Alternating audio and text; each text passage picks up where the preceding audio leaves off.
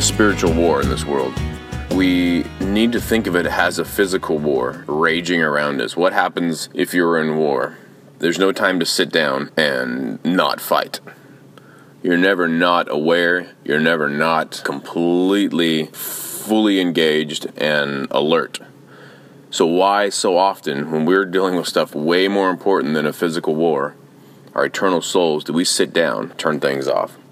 We are consumed with what's happening on the ground and not the enemy standing above us with his sword about to chop our heads off.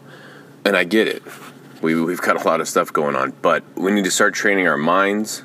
This is why I always go back to memorizing scripture and stuff that we can dwell on all day, because we can't always pick up our Bible and read. So we need to have at least a good 10 solid foundational gospel verses in our minds. And I pray that it becomes way more than that over the course of years. But stuff that we can quote to ourselves and give us strength and get our minds and hearts back focused right. Because we can't go a day, 2 days, 3 days, a week without making Christ the center of our hearts and glorifying God.